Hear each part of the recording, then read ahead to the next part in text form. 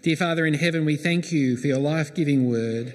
Speak it now into our hearts and our minds and the actions of our hands, that we would live to glorify you today and each day, in Jesus' name. Amen. Well, just as Tiffany, whose last name is Davey, in case you were wondering, was explaining how she's a Davey, we're thinking today about who are we? There are so many ways we could answer that, aren't there? Perhaps describing what we look like, or our sex, or our age, or our education, or our interests, or our work, or our wealth. Beyond those, we could describe ourselves in light of the people who are part of our lives, like our parents, or the culture that we're born into, and the people we spend time with. Beyond those again, there are the experiences that have shaped us, like where we've lived or where we've travelled, or the joys which have delighted us and the suffering which has grieved us. And I expect what I've noticed, you've noticed too, that no single one of these on its own defines us, just as no single characteristic determines who we are. Look, just in this room alone, how many of the things I've mentioned have together conspired in so many and different ways to shape who we are.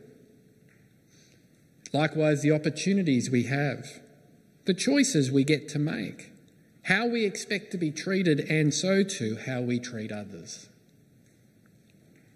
But as we stop to answer, who are we, there is one answer which takes how we see ourselves to a whole other level. We are Christ's church.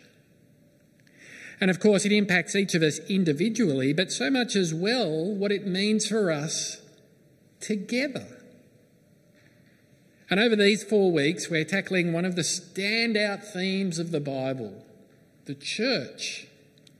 What we believe about the church because of what God tells us about where we've come from, who we are, and so too how we should respond. Last week, Dave kicked us off with our origin story. Origin stories are very popular these days, aren't there? There's always another movie coming out with an origin story. There's Ancestry.com, so you can work out your origin story. But Dave kicked us off with how we came to be the church last week. And what we saw was the arc of God's great plan, where out of the ashes of Genesis 1 to 11 and our human sin and all people scattered away from God, despite that, and ever since then, God has been gathering a people to know and experience and be loved by him. He's been drawing us to himself. First the nation of Israel, but finally and wonderfully now through the Lord Jesus and his gospel of grace and forgiveness. Having been gathered, today we pick up and see how God describes us. There's such a rich texture throughout the Bible. We won't be able to cover them all. But what does it mean for us that we are the church? How does God answer who we are? What picture does he paint for us in which we can see ourselves clearly? My hope is that as we do that, we'll have our hearts and minds and lives transformed afresh today. And we'll stand in awe that we should be God's church. Now, to that end, and because we're looking at a topic throughout the Bible, rather than focusing on just one passage to shape the direction we take this morning, I want to actually lean into a phrase from one of the great creeds in Christian history, from the Nicene Creed, in fact, which has this line in it: "We believe in one holy, Catholic and apostolic church." Now, we regularly say a creed together. What's the creed that we normally say together? The Apostles' Creed, that's right.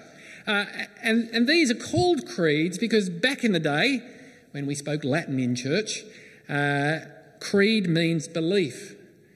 So it's a statement of beliefs. The Nicene Creed came after the Apostles' Creed, and it goes a little deeper than the Apostles' Creed. This is just one line in it, unsurprisingly given the theme about the church. And of course, don't hear me say that as we sort of address ourselves this way, that this has the same authority as what we read in the Bible.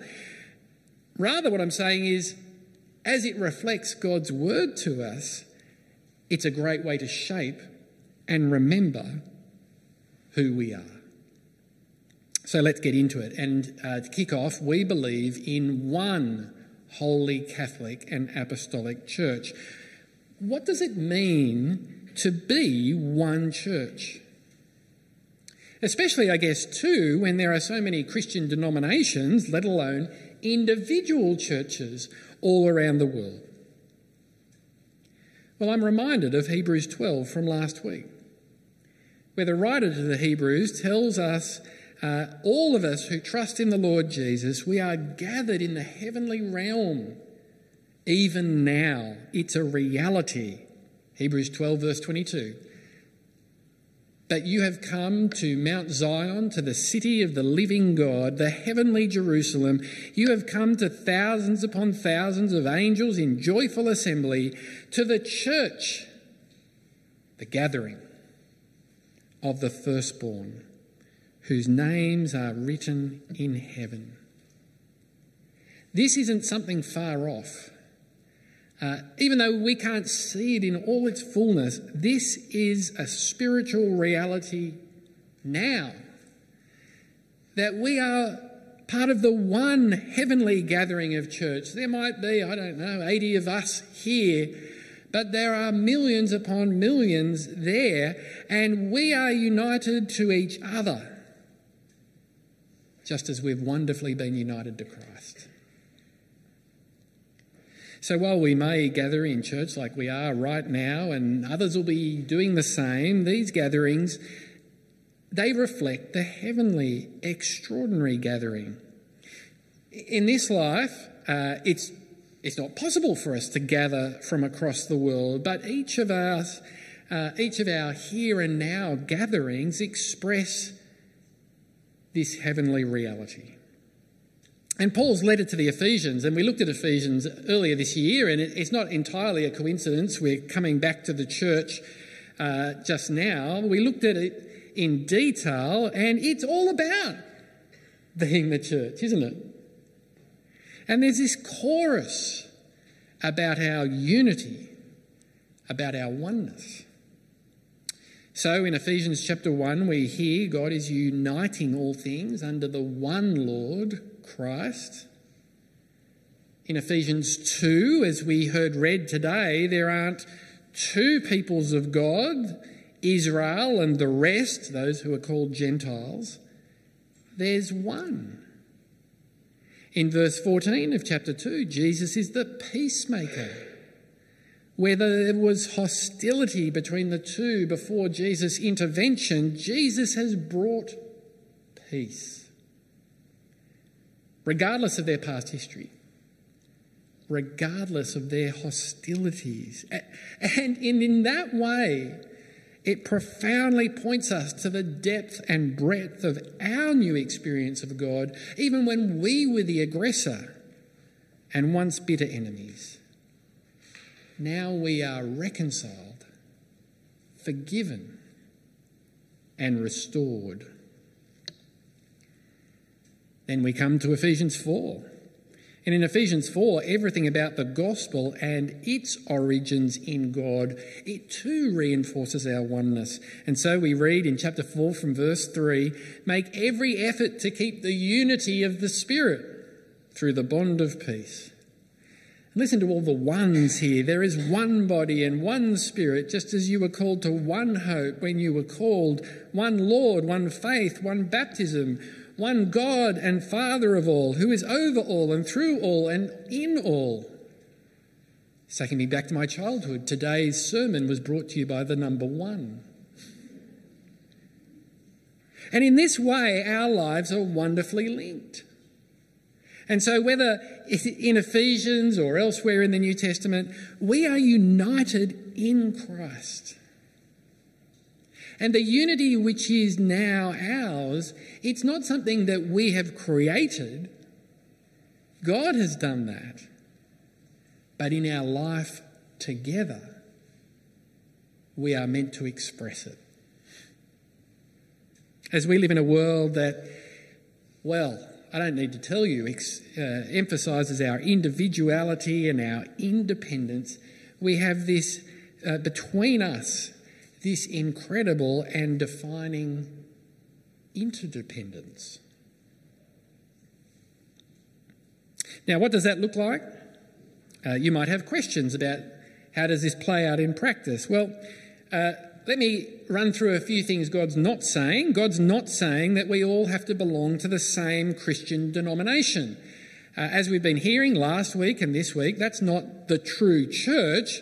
It may well exist as an expression of our unity and work together to some extent with like-minded people, shared ways of doing things, putting property and facilities to work for the sake of the gospel. But that's not the foundation of our unity. God's not saying we all have to be the same, each other between us, among us. That's not how he made us. Ephesians 4 and the body image we heard read in 1 Corinthians 12 reveal our diversity under our unity. We don't have to be the same to be one. But both those passages show us the same. We take our part in serving the whole like an arm does or a leg does a body and can't do without it. And Ephesians 4 from verse 1, well, it shows us in our relationships exactly how to go about this. In the summary of what will be expanded in the second half of Ephesians, let me read from verse 1. Paul writes, "As a prisoner for the Lord then, I urge you to live a life worthy of the calling you have received. Be completely humble and gentle. Be patient, bearing with one another in love. Make every effort to keep the unity of the Spirit through the bond of peace." All those instructions are about how we treat each other, showing humility toward each other, serving each other in love, peacemaking. Now, these things aren't brought about through sweeping things between us under the carpet or through avoiding conflict, but through genuine humility and service. It's the very nature of people in our differences coming together that we need to communicate and resolve conflict. We need to understand each other, and where we have to agree on something we differ about, work through that so that we can come to a settled decision. And sow peace. And there's no getting away from how hard that can be in this life as we look forward to the new creation to come, because we still sin and we still live with the consequences of our collective sin. And so to express this unity, it will take prayer to our Heavenly Father. It will take repentance, and it will take costly grace. But it is worth it. And it's possible by God's work in us. Because the most significant answer to the question, who are we, is having the privilege to say, we are members of Christ's church. Now, before we get away from being the one church, there is in this space a common misconception in some Christian circles, and if you haven't come across it, I expect you will. The thinking goes like this, that what the world needs, what sharing the gospel and seeing people become believers needs, is for denominations and local churches to be united as one. and to do everything together, to show the same face to the world, as it were. You might have heard of the ecumenical movement, or another way of describing it is organisations who promote ecumenism. They promote it for good reason, because they're convinced it's for the good of promoting the gospel and seeing lives saved. But there is a problem. So the Uniting Church in Australia, and I grew up with family members in the Uniting Church, is a classic example. They united the Methodist and Congregational and some Presbyterian churches back in the 70s, where what happened there was that in order to win the world, it followed the path of becoming like the world. Closer to home then, it's not people out there that we need to be talking about, it's the people in our own space as well. I went to the General Synod, the decision-making body of the Anglican Church of Australia, a month ago, and this might shock you to hear me say this, but the Anglican Church of Australia is meant to be like McDonald's. No, nobody's shocked by that at all. Oh well. You know what the theory is with McDonald's? You go into any branch and you expect you'll be able to get the same thing. But the Anglican Church of Australia doesn't work out in that way. Parts of the Anglican Church of Australia have gone down a very different path, the same path as the Uniting Church. And the break in our unity when I was at that decision-making synod last month was very obvious to see. We even had a motion from these same people to express our unity, but it had to be shelved because we couldn't agree on it. You see, the problem is unity for unity's sake isn't enough. Our unity needs a rock-solid and common foundation. Think of it like down at the river when they build a new bridge, and, we've got a couple of bridges down here. They dig down below the mud, don't they, that's at the bottom of the river to the bedrock below. That's where they build the bridge. If they didn't, and they build it just on top of the riverbed, the water would wash it away in no time. And in the same way, if our unity across denominations or within denominations or even within us as an individual church, if it doesn't have a rock-solid and common foundation, then very quickly it will wash away too. So where is our unity? Our unity is founded firmly on the Lord Jesus and his gospel. It's expressed by obedience, the obedience that comes through trusting him as Lord, as both my Lord and yours. And first and foremost, the very heart of where this works itself out is actually right here, in local churches, in our church. And through God's gospel producing obedience in us, and as we get to know each other, as we're involved with each other, as we love each other in all our differences, even as we deal with each other in times of disagreement, we truly demonstrate the unity that is already ours. What a wonderful privilege. What is the highest compliment? Pardon me. It's not COVID this time. What is the highest compliment I've heard anyone pay to our church? Someone said, I was able to hear it, the people here treated me differently. They loved each other and they loved me too. It's great, isn't it? Does our oneness bring you joy? Does it challenge who you thought you were? And does it show you how wonderfully blessed we are as the church God has made us to be? Now, of course, there are other characteristics that shape who we are, things which sharpen our understanding and will impact how we live. And you'll be pleased to know, if you're thinking back to the picture of Queen Elizabeth, that we're going to move a lot quicker through the remaining three. So come back to the Nicene Creed with me, and we read, "We believe in one holy Catholic and Apostolic Church." We heard holiness mentioned in our Ephesians 2 reading. What does holiness mean? Again, it's not something we create, but has been given to us by God.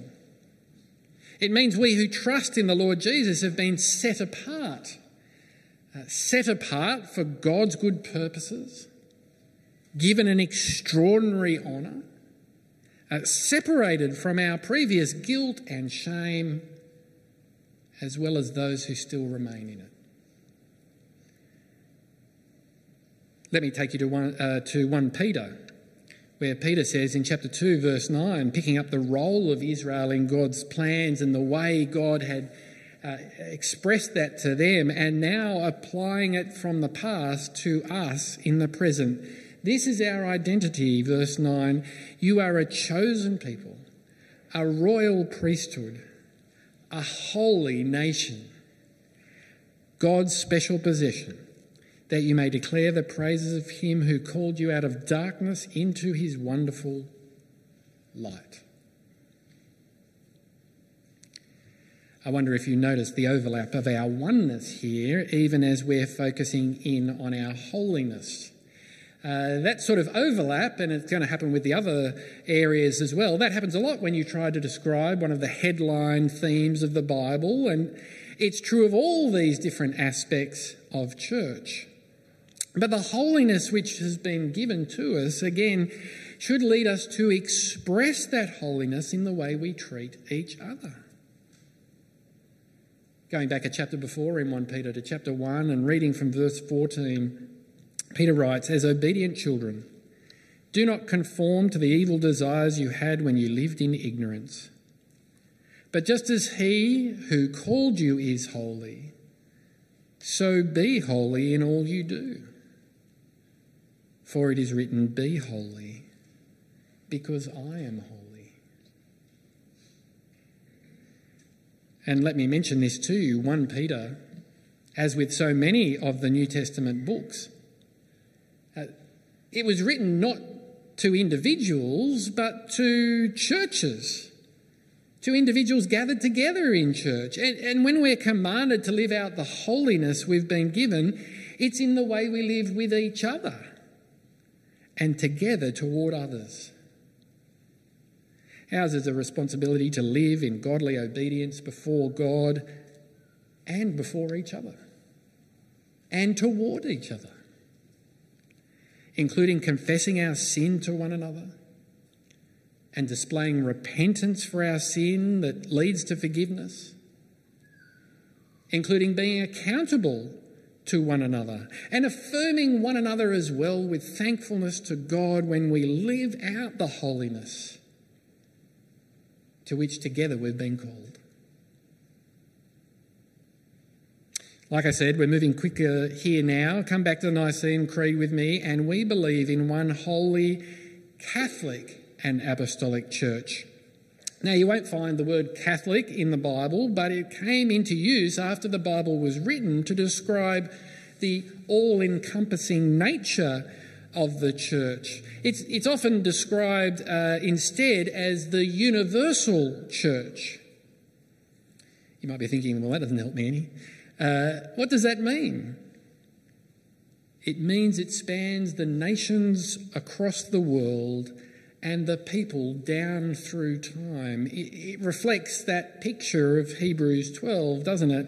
And we read in Galatians 3 from verse 28, where Paul is speaking about the righteousness that all who trust Jesus have been given by God, that is given to all who trust in him. He says there is no distinction between people. Galatians 3 from verse 28, there is neither Jew nor Gentile, neither slave nor free, nor is there male and female, for you are all one in Christ Jesus. If you belong to Christ, then you are Abraham's seed and heirs according to the promise. In the same way, The Catholic Church is the church that includes all nations, where the message of the gospel addresses and welcomes all comers. None are excluded. Because the gospel breaks down the barriers that would separate us apart from the gospel that makes us one. The differences between us, however big or small we might assess them to be, the fact that they are broken down is another wonderful gift of being members of Christ's church. And so too, we as a church reflect this aspect of our identity by welcoming all comers. Everyone is welcome, and no matter who they are or what they have done. We offer the gospel enthusiastically, whatever your age or nation or sex, because we are members of the Catholic Church. Now, a quick clarification here. I'm sure the question is begging in your mind. What about the Roman Catholic Church? Because, of course, the Roman Catholic Church has taken this description into its name. In fact, I call it the Roman Catholic Church, but they prefer to call it the Catholic Church, which is great branding, but it's a claim that says it is the true and faithful and universal church. Like I said, great branding, but doesn't actually reflect the reality of what the Bible is talking about when it talks in this space. And with that in mind, that brings us to the final aspect we'll cover today of who are we. Because each of these things, when added together, while each reflects a different aspect, they all do go together. And finally, we believe in one holy, Catholic and apostolic church, which means that the church is founded firmly on the teaching of the apostles as they were authorised by the Lord Jesus to teach us all he had commanded them. As we read in Ephesians 2 from verse 19, consequently, you are no longer foreigners and strangers, but fellow citizens with God's people and also members of his household. And where we've heard the image of the body in the past, now it's one of a building built on the foundation of the apostles and prophets, with Christ Jesus himself as the chief cornerstone. Here in this part of Ephesians 2, this building is an image of the temple, where once God had made himself known at the physical building at the heart of Israel. Now ours is the privilege that God dwells among us by his Spirit. As Tiffany said, when two or three are gathered in his name, he is present among us. And the Spirit and his word go hand in hand. Just as God spoke through the apostles and prophets, spoke the word of Christ. And so the church, and so to our church, as we reflect and anticipate the heavenly reality to come, our life comes from, is nourished by, has its boundaries defined by the apostolic teaching, the words of the Bible. God's word. It must be the rock solid and common foundation that I was talking about earlier on of the whole bridge building thing. Engineering background. And so we need to commend hearing it, commend living in obedience to it, hold each other accountable through it, and stand firm against error in light of it. And so when I talked earlier about the Uniting Church or some parts of the Anglican Church of Australia, the reason we don't cooperate with each other, the reason we shouldn't cooperate with each other is because there's a real and significant division between us. It's because of different views that people take, that different churches take of the Bible. And at times this can be really obvious, and at other times it can be really hard to see, because we all say we believe the Bible. But while they read the Bible and treat the Bible as an authority, should what it says come into conflict with other authorities in their life, just as we all have other authorities in our life, such as human reason or tradition or experience, one of these others trumps so often the authority of the apostolic teaching. There aren't multiple truths in the Scriptures. There is one truth. Our responsibility is to read it as it shows us to read it, so that our lives, our church, and our unity expresses it. Let me give you an example of something that's commonplace at the moment that sort of reflects this. It's actually the changing definition of marriage, changing it away from a man and a woman married to each other. And the thing is, and I've heard people say, why are people so wrapped up in this? Why are Christians in particular going on about this so much? Let people be people. But in reality, that part, what we can so easily observe, is just like seeing just the tip of an iceberg, where what's going on is really mostly under the waterline. It's this very different attitude to God's word which is between us,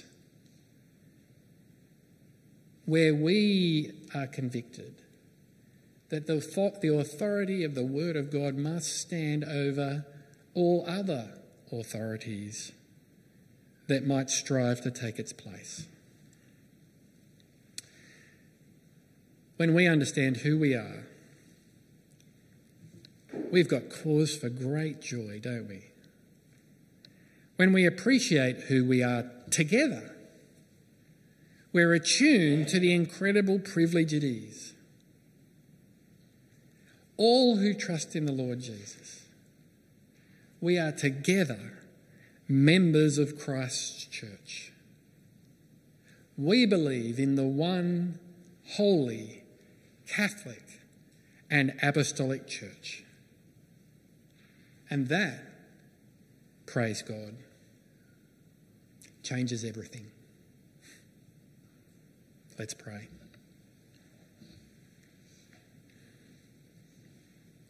Dear Father in heaven, thank you for the rich and incredible tapestry of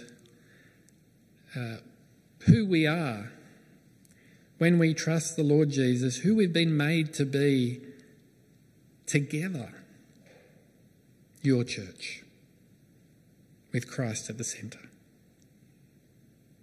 We pray, Heavenly Father, that you would continue to grow us and transform us in the knowledge of just what that means, in the knowledge of what it means to not only know you, but to be wonderfully known and loved by you.